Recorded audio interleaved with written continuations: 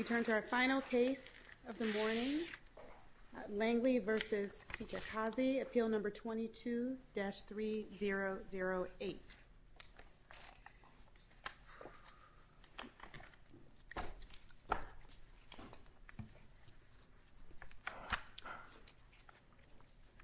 And Mr. Farr, we recognize you. Thank you. Good afternoon, and may it please the court. I have been thinking about this case more since my briefing, and I feel honestly like I've gotten way too broad in some of that briefing when the issues are maybe narrower than I've presented them. I feel like at the end of the day, an ALJ has a duty to explain how she considers medical opinion evidence. She doesn't have to adopt those opinions in whole or in part, but she has to explain them. And in this case, she had 3 medical opinions to consider, 2 from non-examining consultants, 1 from an examining consultant. The 2 non-examining consultants indicated brief supervision and interactions with coworkers. The ALJ then added on language saying actually she could handle normal supervisory interaction. That doesn't seem to be supported by the record, and it's not explained as to why she thinks that is actually something that better accounts for social interaction limitations. If the ALJ had used the language actually that the consultants had used, it's likely that that would have been work preclusive because they wouldn't have even been able to interact with a supervisor as much as they might have to deal with normal feedback. But the judge added on this extra component, and it's not clear where that's coming from. And it's more confusing because the judge found those consultant opinions to be supported and consistent with the evidence, but she said that greater limitations were warranted. So to then walk back and have fewer limitations is, without further explanation, just baffling. Mr. Farr, I'm sorry. In what way does the ALJ impose additional limitations?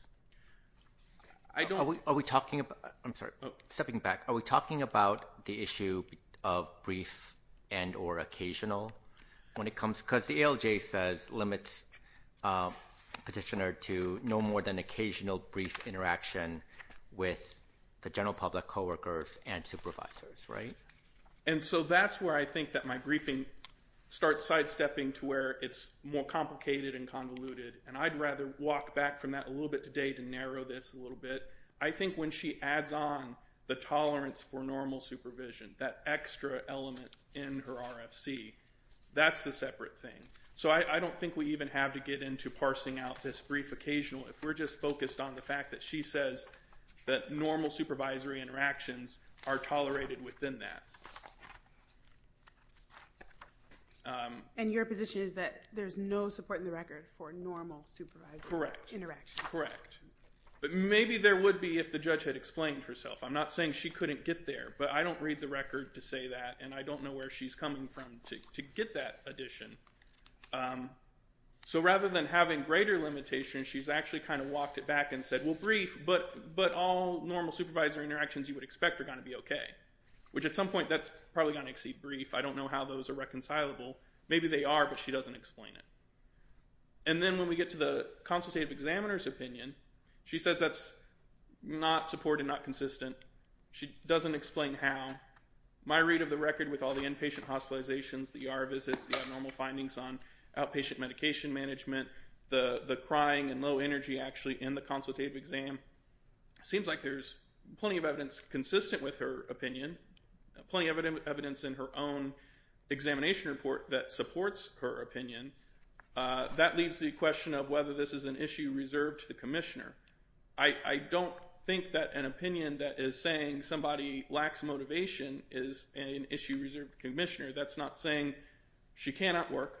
It's saying the motivation, low motivation, which is a common symptom of depression, would interfere with her ability to show up to a job. She's saying she might not have the drive.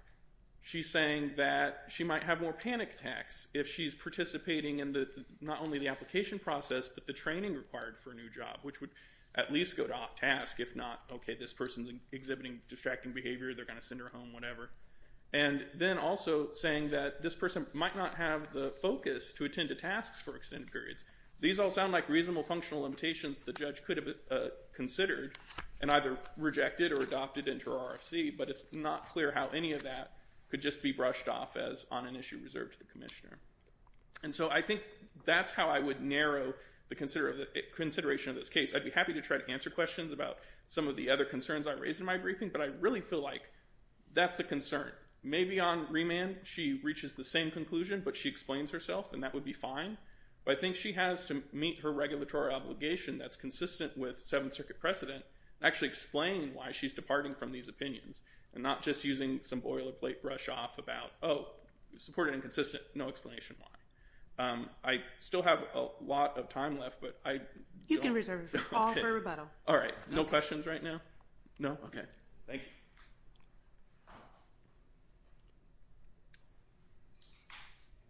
Mr. Meyer.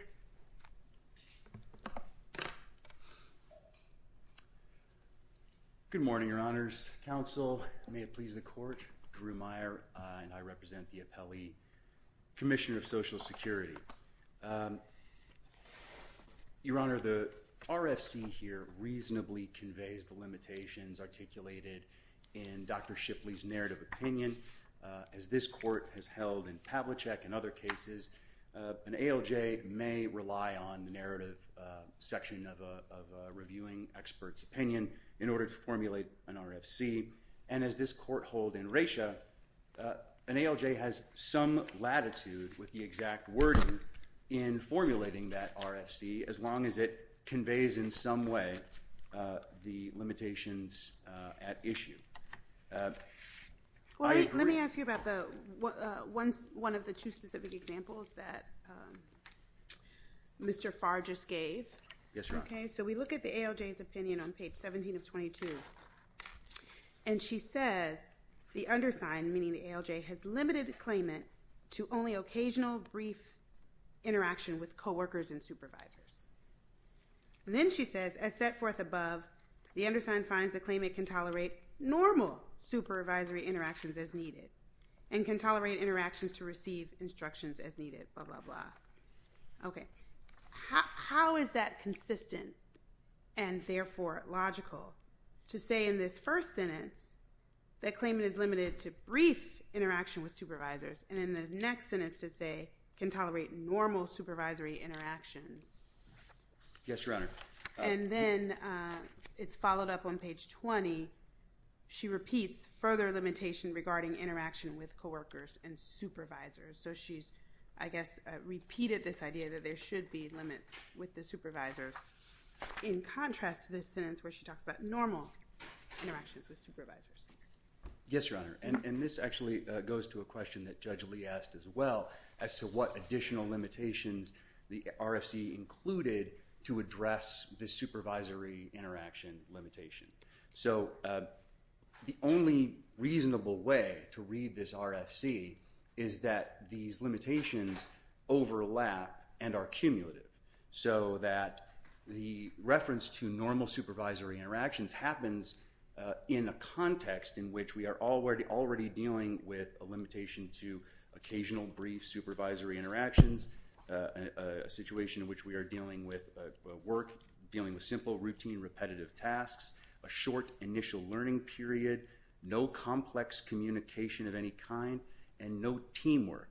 So we have a constellation of relevant limitations that the RFC contains. So she can have normal interactions with her supervisors so long as they're short. Exactly right, Your Honor. Got it. So they're just overlapping.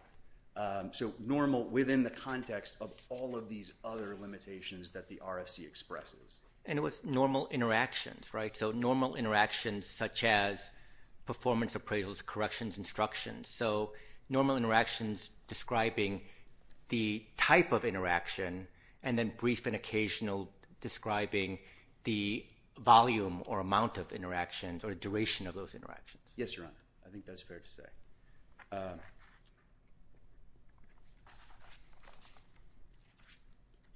Unless the court has any other questions on that particular issue, the RFC, again, reasonably conveys the narrative opinion of Dr. Shipley. I noticed that Ms. Langley does not argue in favor of her interpretation of Dr. Shipley's statement that Ms. Langley should be limited to brief supervision interactions with coworkers and work situations. As we point out in our brief, the concept of an interaction with a work situation makes no sense, is conceptually tortured, and the RFC conveys a reasonable reading of that clause to mean that Ms. Langley is limited to brief supervision and interactions with coworkers in work situations. Additional evidence that this was indeed the ALJ's reading of this clause comes on page 70 of the record during the colloquy that the ALJ had with the vocational expert, in which she quotes this passage verbatim, except replacing and work situations with in work situations. And again, that is a very reasonable way to read that part of Dr. Shipley's opinion, and it is reflected in the RFC. Because it is a reasonable reading, according to this court's jurisprudence, including its decision in Prill, a reasonable evidentiary determination should stand on judicial review, even if a different one is possible. What Ms. Langley is asking is that you supplant the ALJ's reasonable reading of Dr. Shipley's narrative with her own, which, again, as we argue in our brief, is illogical.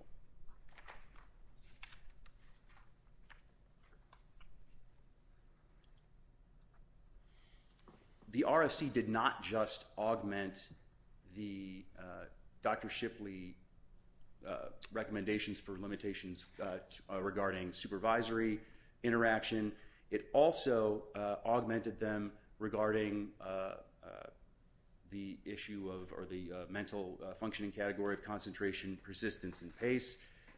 It limited Ms. Langley to work with little diversion or interruption.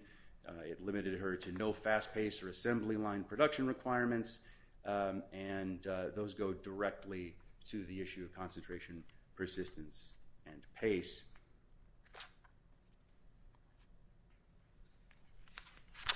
Can you turn to Dr. Sprinkle? Absolutely, Your Honor. If we find that the district court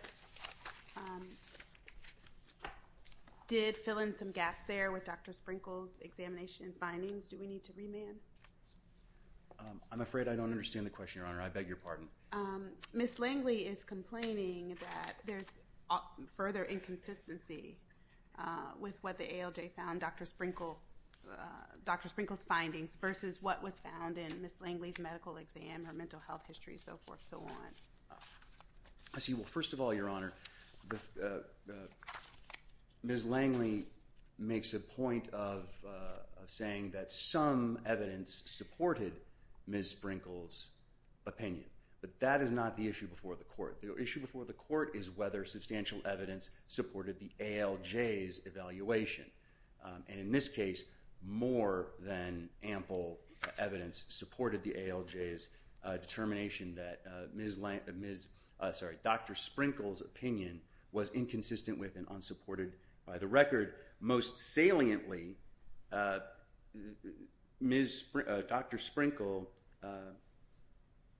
held or found that Ms. Langley would struggle to maintain focus and attention after just having stated that Ms. Langley had adequate attention and concentration and could focus for sustained periods. So the ALJ juxtaposed those two totally diametrically opposed findings, and then at the end of her evaluation pointed out that the opinions of Dr. Sprinkle were inconsistent with and unsupported by her own examination notes.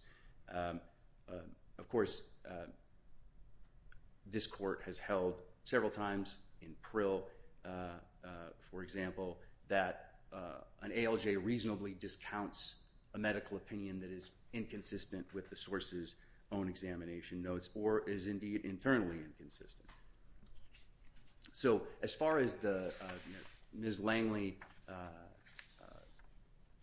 expressed some dissatisfaction with the level of explanation that the ALJ supplied in support of her evaluation of Dr. Sprinkle's opinion.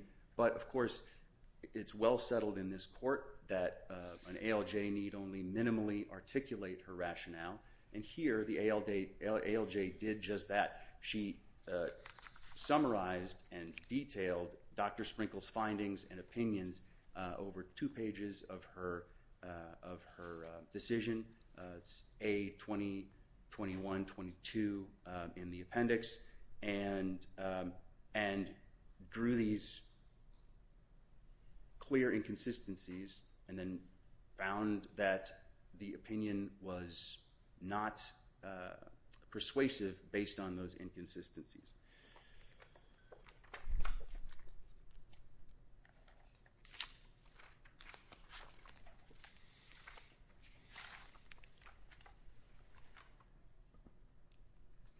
So if the court has no more questions, we submit that the ALJ's challenge determinations here were reasonable, rested on substantial evidence, and should be affirmed. Thank you very much. Thank you. Mr. Farr?